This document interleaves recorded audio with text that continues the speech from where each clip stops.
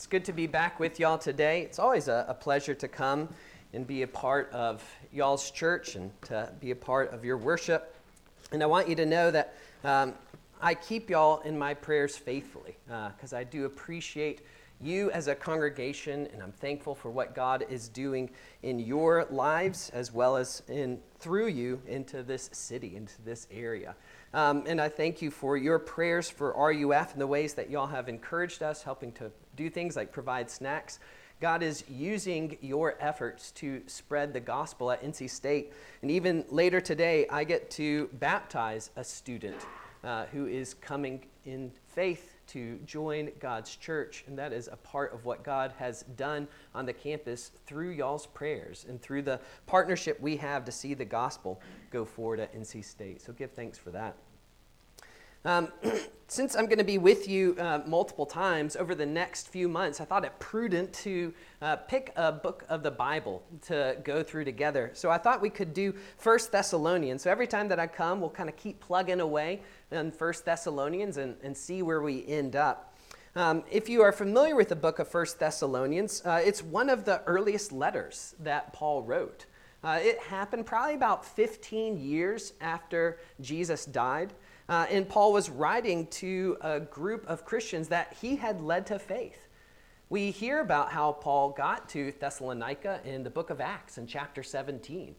He was traveling with Silas, and they came to Thessalonica, and they went into the synagogue, as was their custom, and they began to talk to people about the Messiah, and then ultimately said that this Messiah is the one that we see in Jesus. And they pointed many to Jesus, and some believed that were Jewish, and some devout Greeks believed. But then there were also some that did not like the preaching about Jesus that Paul was doing. And so we see in Acts 17 that a group of Jews stir up a controversy. They get a crowd together and basically run out Paul and Silas. They have to leave in the middle of the night to kind of save their necks. But Paul did not forget them. He kept remembering them in his prayers, holding before God their life and their faith. And we see that this letter comes out of that love that Paul has as he writes to them knowing that they are dealing with the challenges of persecution like he experienced even at the beginning of the gospel going out in Thessalonica. And he writes this letter to encourage them in their faith, that they would be steadfast in the hope that they have in Christ. And so it's a great letter for us to read, as we all need that.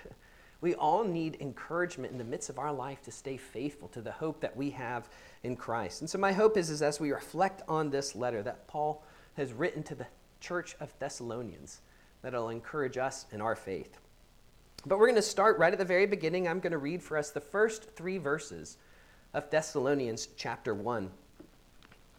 This is God's word. Paul, Silvanus, and Timothy, to the church of the Thessalonians in God the Father and the Lord Jesus Christ, grace to you and peace. We give thanks to God always for all of you, constantly mentioning you in our prayers, remembering before our God and Father your work of faith and labor of love and steadfastness of hope in our Lord Jesus Christ. The grass withers, the flowers fade, but the word of our Lord stands forever. I'm going to pause and pray. I invite you to pray along with me in your hearts. Heavenly Father, we thank you for the gift of being together, that we are together as the church, but that we are also together with you. And we pray that you would come in a way that helps us to see and to know you better through these words, for Jesus' sake. Amen. So the challenge that my students sometimes have is finding things to do that aren't technological. And so a lot of times what they'll end up doing is coming up with odd questions. Like I had a student come up to me after one of our last large group worships and ask the question, what's the difference between a smoothie and a milkshake? And they had spent like 10 minutes kind of analyzing what is a milkshake, what is a smoothie, and where does that line cross? Before that, they really spent about 1.5 years trying to nail down the question of what is a sandwich, which you think is kind of self-evident, don't you? I mean, a sandwich is just meat and bread, but that would be a hot dog. And the Hot Dog Council of America is very clear, that they are not a sandwich. They deny their sandwichness, even though they're meat and bread. And you think this is kind of a silly question, what is a sandwich? But it actually has important ramifications. There was a court case about this question in the state of Massachusetts. There was a shopping center that had a Panera, and when Panera went in, they signed a lease that said, we will be the only sandwich shop allowed in the shopping center. But a year later, Qdoba came in, the burrito company. And Panera was like, no, they can't come in because that's a sandwich. Qdoba and the shopping center disagreed, but they went to trial. And a judge had to decide, is a burrito a sandwich? He said, no, it's not a sandwich. And so Qdoba was allowed to move in. But if you go across to New York, there, a burrito has been determined by the state legislature to be a sandwich. New York disagrees with Massachusetts. And this has important ramifications in New York because the way that they tax things is based on whether it's a sandwich or not. So for instance, if you go into a bakery and you order a bagel, you pay the baked good price, which is pretty cheap. But if they cut that bagel and put butter on it or cream cheese, the state of New York says that makes it a sandwich. Because anything with grain that has something in the middle is a sandwich. And so you have to pay a higher price for that bagel just because it's cut and has a little bit of butter. And so everything to the state of New York that has grain and something in between is a sandwich, except for a stromboli. They carve that out. That's the power of the pizza industry right there. Stromboli is not a sandwich to the state of New York. And this seems silly, right? But it kind of reflects like when you really begin to push into something, it's kind of hard to define. And for us, sometimes that can happen in the phrase Christianity. What is it to be a Christian? We all kind of assume we have some idea of what a Christian is, but if you really push into it, what is a Christian? What makes a Christian? This is a great question to ask yourself, to ask your children, to ask your neighbors. What is a Christian? And I imagine it's kind of like a sandwich. You might find different answers as to what makes a sandwich, different lines that people will draw between what a Christian is and what a Christian is not. And it's an important question to reflect on in our own lives, especially like if you're here and you're not a Christian. You're thinking about, do I want to become a Christian? What is it that you are trying to become? Or perhaps you're here and you're like, I'm kind of done with Christianity. I'm wanting to walk away from this. But what is it that you are rejecting? What is it that you are walking away from? And what I think that Paul does for us in this passage, as he speaks to these Thessalonians, as he speaks to these people that have become Christians, is he begins to, right from the beginning of the letter, help us to understand what is a Christian. That a Christian is ultimately someone who sees the signs of God's life in their life. A Christian is ultimately someone that sees the signs of God's life in their life.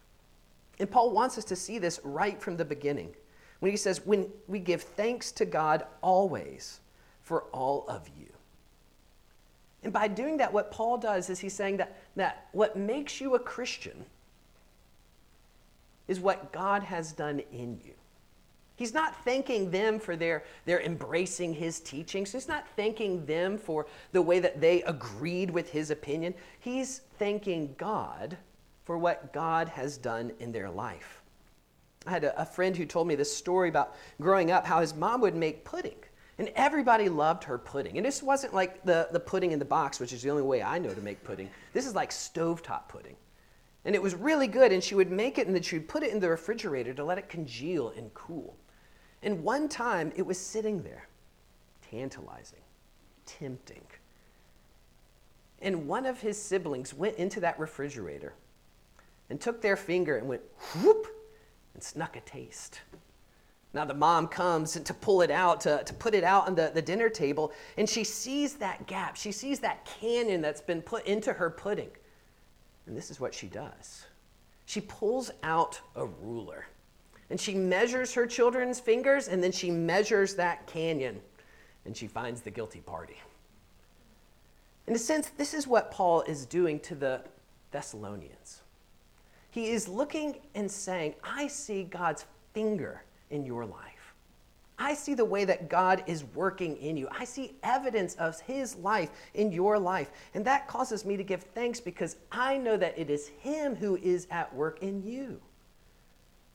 And I see signs of his life coming into your life. And that gives me confidence that you are Christians, that God's fingerprints are all over your life. But how does he see these fingerprints of God? He sees it in the ways that God is working in their gaps.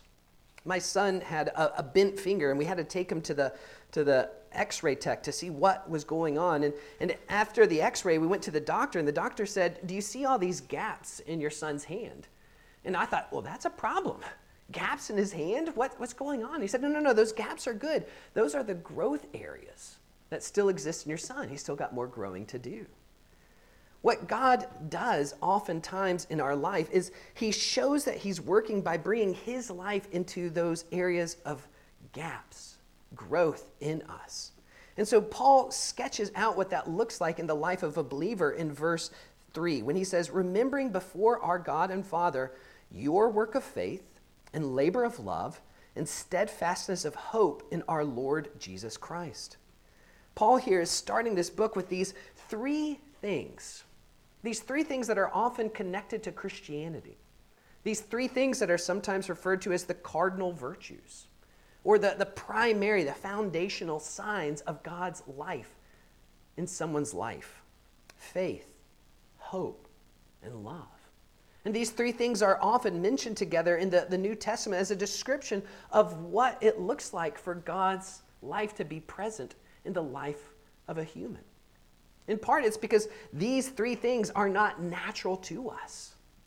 These three things are, in a sense, absent from a normal person. They're gaps that exist in our natural life. But God comes and brings his life into our life, and out of our life we begin to see these three things come: faith, hope, and love. But these things, again, are gaps that exist in us. These things are not natural. And you even see this in the way that Paul uses faith, hope, and love in some of his other letters. You see this in the book of 1 Corinthians, where there was a community that lacked an understanding and lacked the ability to really bring out God's love, so that they were loving in ways that did not reflect God. And in that book, what is the most well-known chapter? 1 Corinthians 13. Where Paul is teaching them what God's love looks like. Because they did not have that kind of love as an evidence, as a fruit in their life. And so he says, come and see what that love looks like. It's a gap that I'm seeing in your community. It's a gap that I'm seeing in your life. See this and look for this sign to know that God is alive in you. Or if you go to the book of Galatians, the people in Galatia were struggling with a message that said, you have to do more in order to know that God has saved you. They're struggling with the law and its role in the life of a believer, and pride based on what they did. And what does Paul come to them and say is the thing that they needed to see? Faith. A faith that rested on what God did in their life. Not what they did, but what God did. Paul is saying that this is a gap that's in your life that you need to see God grow his life, so that you are not trusting in your flesh, but in him to bring faith into you. And here in this book of Thessalonians, it's interesting that Paul ends that list of those three things: faith, hope, and love, not with love, not with faith, but hope. And he's doing this because Paul, as he writes every letter, is writing to real people. These aren't theological treatises. These are actual letters to real people where he's looking and seeing, where is the gap? Where is the area where God's life needs to come out more in these people that I love? And as he writes the book of Thessalonians, he sees that there's this need, there's this deficit, there's this gap of hope. And so he's writing this letter to bring them to a greater place of hope that removes the anxiety that they felt, that removes the fear that they felt, wondering, is God working in us when we see persecution happening? Is God working in this world when it seems like things are coming against us? They lacked hope. Is this the way that things always will be? Or will we one day see Jesus come into this world? they lacked hope. And Paul wants them to see the sign of God's life in them by pointing them to the hope that only he can bring. And so Paul writes this letter to point them towards the hope that they can have in God. And this is helpful for us to reflect on as we reflect upon our own faith. Where is it that we see in our own hearts, in our own lives, the gaps that may exist? Do we see it in our faith? What is faith? Faith, that warm trust in God, in his presence in our life. It's something that we should see come out in our life. So Paul talks about faith in a particular way in this passage, doesn't he? He calls it your work of faith. And it's important to pull back and say that that's not saying that this is something that we do that gets God's love, that faith is something that is of our own. No, faith is described as a gift. But when he says a work of faith, he's saying that there is a sign that should be present in our life that shows us that our faith is working out into our life. That there's a sign of God's life coming into our life that's seen in the way that we move in this world differently. That we move in this world in a way that reflects a different presupposition, a different foundation. That our life is not built on what we see or what we feel, but on what God has said. A work of faith is a way that you move in this world that cuts across the grain of this world and the way that others would live normally. It leads you in a different direction than others. It's like Abraham, the great father of faith, who left his home to go to a random place. Why? Because God called him that way. It's like Paul, who was following Jesus into dangerous and costly places. It's what we see even in our world today. Work of faith is seen in the way that there's Christians in China or the Middle East that follow Jesus at the cost of their own lives, following Jesus into suffering. That's what faith looks like. Going against the grain of the world, going in ways that are not normal, going in ways that reflects that you are following God and not your heart, following God's voice and not your own voice, the voice of this world. And so that means that our life should be able to see, as a part of sign of God's work, something different.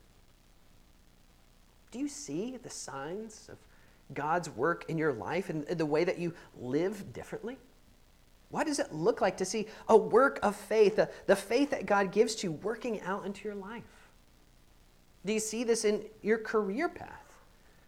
That you're choosing less money to have more time to be a part of what God is doing in this church? Do you see it in the way that perhaps in your career you chose a different path that was perhaps less profitable because you didn't want to do something that was working against his purposes and building his kingdom? You see, the work of faith is us not doing what we would normally do, what others might expect, but going a different direction, going after God, following after him, because we see that God is real, God is alive, that God is with us, and his truth matters more than what we see. And Paul wants them to stop and to see coming out in their life a different way of living that reflects that God is real and alive and has spoken, and so they follow after him. And then Paul also speaks about a labor of love. Here again is another sign of life that he's pointing to, a sign that God's life is present in their life. And the word here that he uses for love in the Greek is agape. And agape was a word in Greek that was hardly used until the New Testament. And the authors of the New Testament and Christians began to take this word and use it as a way to describe a God-like love. A love that's different than what they saw in the culture, a difference than romance, a difference than familial love, a different kind of love than friendship love, a God-like love. And Paul here is bringing that God-like love out to them and saying, do you see this coming out in your life? And that's why he talks about this love, but he says a labor of love. And just like a work of faith, Paul's saying that this is a sign that God's love is with you if that's coming out in what you do. And that phrase labor is a very interesting one because it's not just the idea of working, but a working to weariness, a working to exhaustion, which some of you know very well when you were in labor with a child. It wasn't like you were just going to work that day, right? You were laboring to exhaustion, laboring to weariness, laboring almost to the point of what felt like death. That's the idea that Paul is holding out with a labor of love. And he's saying that that's what love looks like when it is unnatural, when it's God-given, when it is a sign that God's work, God's life is in your life, that you are laboring in a loving way to weariness. Why would that be a God-like love? Because that's what we see him do for us. That's the way that we understand what his love is like. How has his love been made manifest to us? That Christ came to die for us. While we were enemies, Christ died for us. God didn't just love us with a feeling or with good intentions, but he loved us to the point of his exhaustion, to the point of weariness, to the point of his own death. And that's a love that doesn't come naturally. That's a love that shows that God is alive in you. And that's a love that we hope to see growing out of our life, which is seen in us sometimes continuing to forgive and love even our enemies. Even our enemies who sometimes are sleeping in the same bed with us or right down the hall. Our enemies at work. Our enemies in this culture. That we are loving them, faithfully praying for them, faithfully serving them, despite the way that they may treat us or act towards us. Because it's not a love that is natural. It is a love that is God-given, that's flowing out into our life. Paul sees these signs of faith and love in the life of the Thessalonians. He sees the way that they are giving sacrificially. He sees the ways that they're holding fast to their faith despite persecution. And he gives thanks for that. He says, that's God's fingerprints. And we too, when we see us loving in a way that surprises us, should give thanks. When we see the fact that we are still following Christ despite the hardships and persecutions and sufferings that we've gone through, we should stop and give thanks. And what this thanks does is it reminds us and it roots us in the fact that our faith, our love, is not rooted in us, but is rooted in him. And that's why Paul finishes, in a sense, with talking about hope and a steadfastness of hope. Because this hope is, in a sense, the center of our Christian life, that our Christian life is not dependent on us, but dependent upon him. And this kind of hope is something that we sometimes don't understand in our culture, because when we think about hope, we think about how you may hope to win the lottery. You might hope to get a big bonus at the end of the year. You might hope to get a good tax return. You don't know if it'll happen, but you think, boy, it'd be great if it did. But the way that Paul thinks about hope, the way that the New Testament thinks about hope, is more like Christmas. Christmas, 14 days away. And Christmas is coming whether or not you're ready, right? You can't wait another week for Christmas because you haven't gotten all the presents. Christmas is coming no matter what you do. It's 14 days away. And that's the kind of hope that Paul has in mind. A hope that is certain. A hope that is sure. And that's why he talks about hope in an interesting way. He calls it a steadfastness of hope. You see, when we have that confidence, that surety that it's not about me bringing this reality into my life. It's not about me making this reality come into this world, but it's about what God is doing, that gives us a steadfastness in this world. And that picture of steadfastness is the picture of a boat in an ocean in the midst of waves kind of moving it up and down, but there's an anchor that has grounded it and holds it in its place. Paul talks about a steadfastness of hope that should be a sign of God's life. a sign of God's life in his people, a sign of God's life in you. But what is the thing that we can all taste in our culture right now? What is it that sociologists and psychologists say is an increasingly rampant problem in our culture? A rampant problem in our children. Anxiety. I see it. I see it all the time. My students are more and more anxious. Why are they anxious? It's because they don't have that anchor of hope. They live in a world that is all about the present. They live in a world that is all about the current moment. You see it in the way that trends change like that. What is cool is no longer cool.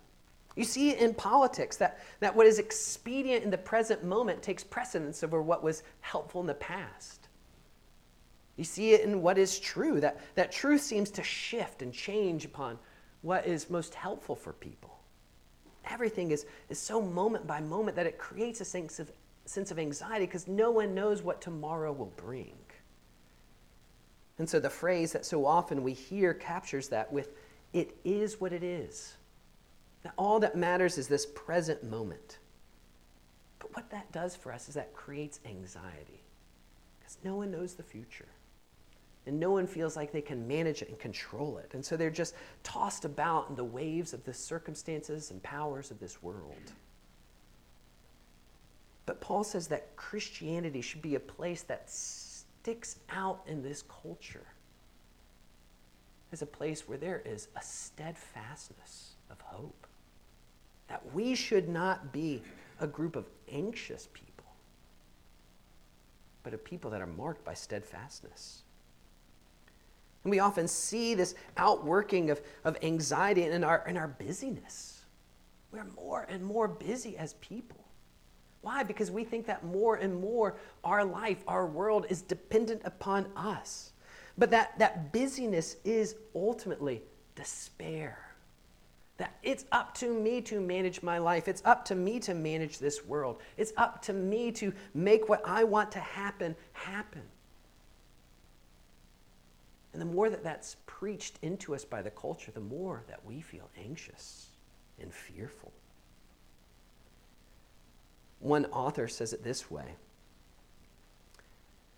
"Our busyness is a refusal of hope because it is functionally a refusal of trust, a refusal of dependence.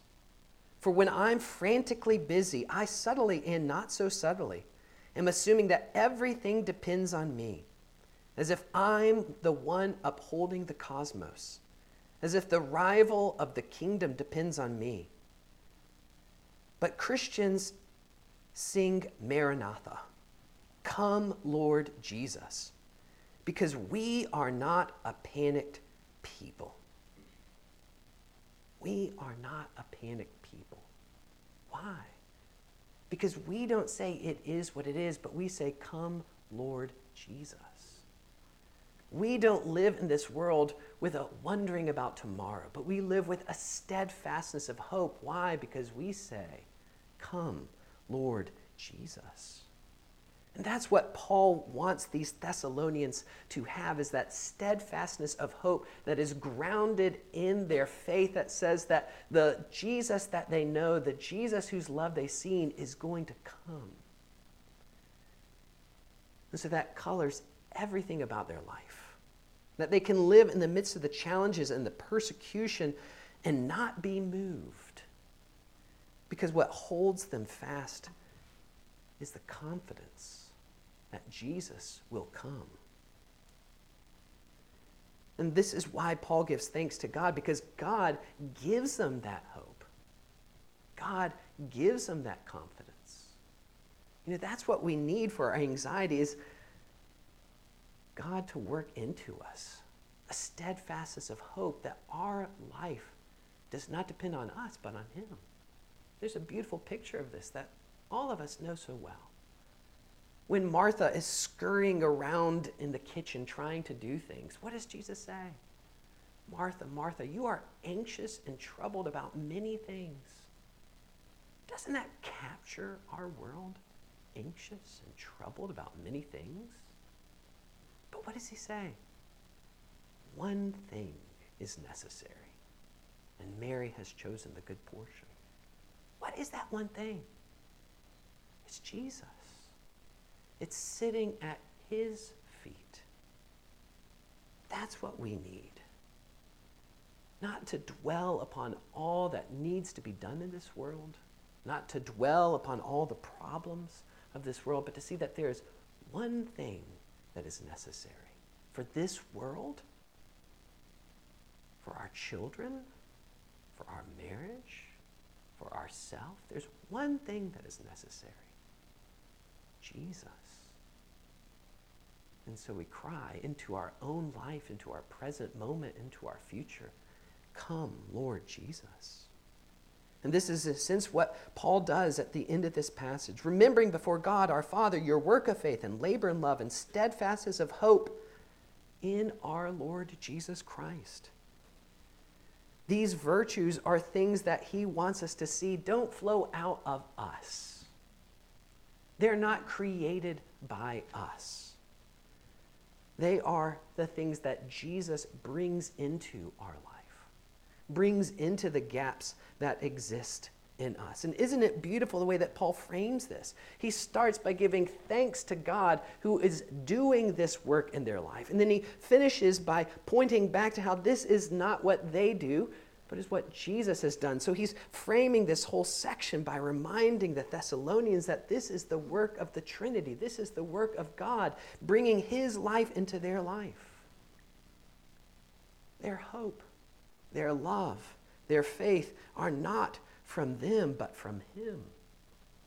And this is how these things come out in our life, not by us looking inward and saying, all right, Chuck, stop being anxious and start hoping.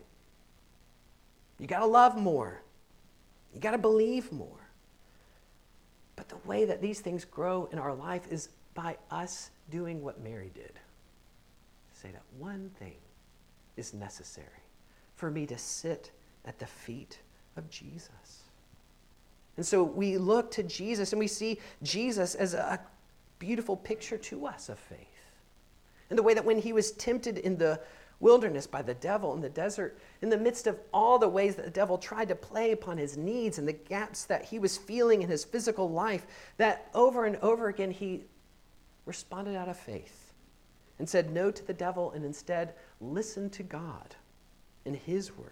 We see this in his love, that while we were still sinners, while we were his enemies, while we were giving him nothing but trouble, he comes and he gives his life for us, his love for us. He labors to bring us to life, even at the cost of his own life.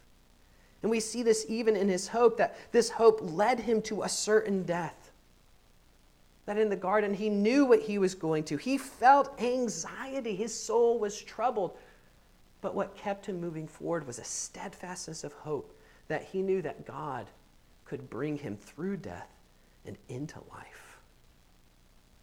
Jesus had faith and hope and love that is grounded in his love for God. And as we see that and the beauty of that, it brings out in us those same things. As we reflect upon him and grow in our love for him, his life grows into us. Taylor Swift, the great philosopher of the day, in her song Daylight, the very last line says this: in the end, I just think that you are what you love. She's right. In the end, you are what you love. And as you come to sit at the feet of Jesus, and you see the beauty and the glory of him, you become like him. And faith and hope and love grow out of you. And that is what a Christian is. The one who, out of love for Jesus, brings their life to him and finds that in that process, his life comes out into theirs. And they see the signs of that bursting out in their faith, in their love, and in their hope. And the beautiful thing is that's not something that you have to do to get. But even the fact that you are here today is a reminder that God is bringing that into your life. You are here because Jesus loves you and wants you to know his life, wants you to know his love, and wants you to have the steadfastness of hope that anchors your soul as you remember that Jesus has come and Jesus will come again. Let's pray. Our God and our Savior, we thank you for the faithfulness of Christ. And we thank you for his labor of love on our behalf. And we thank you for the hope that he has in you and the hope that he is for us.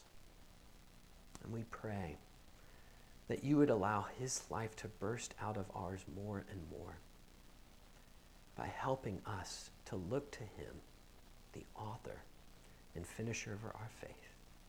We pray this for Jesus' sake. Amen.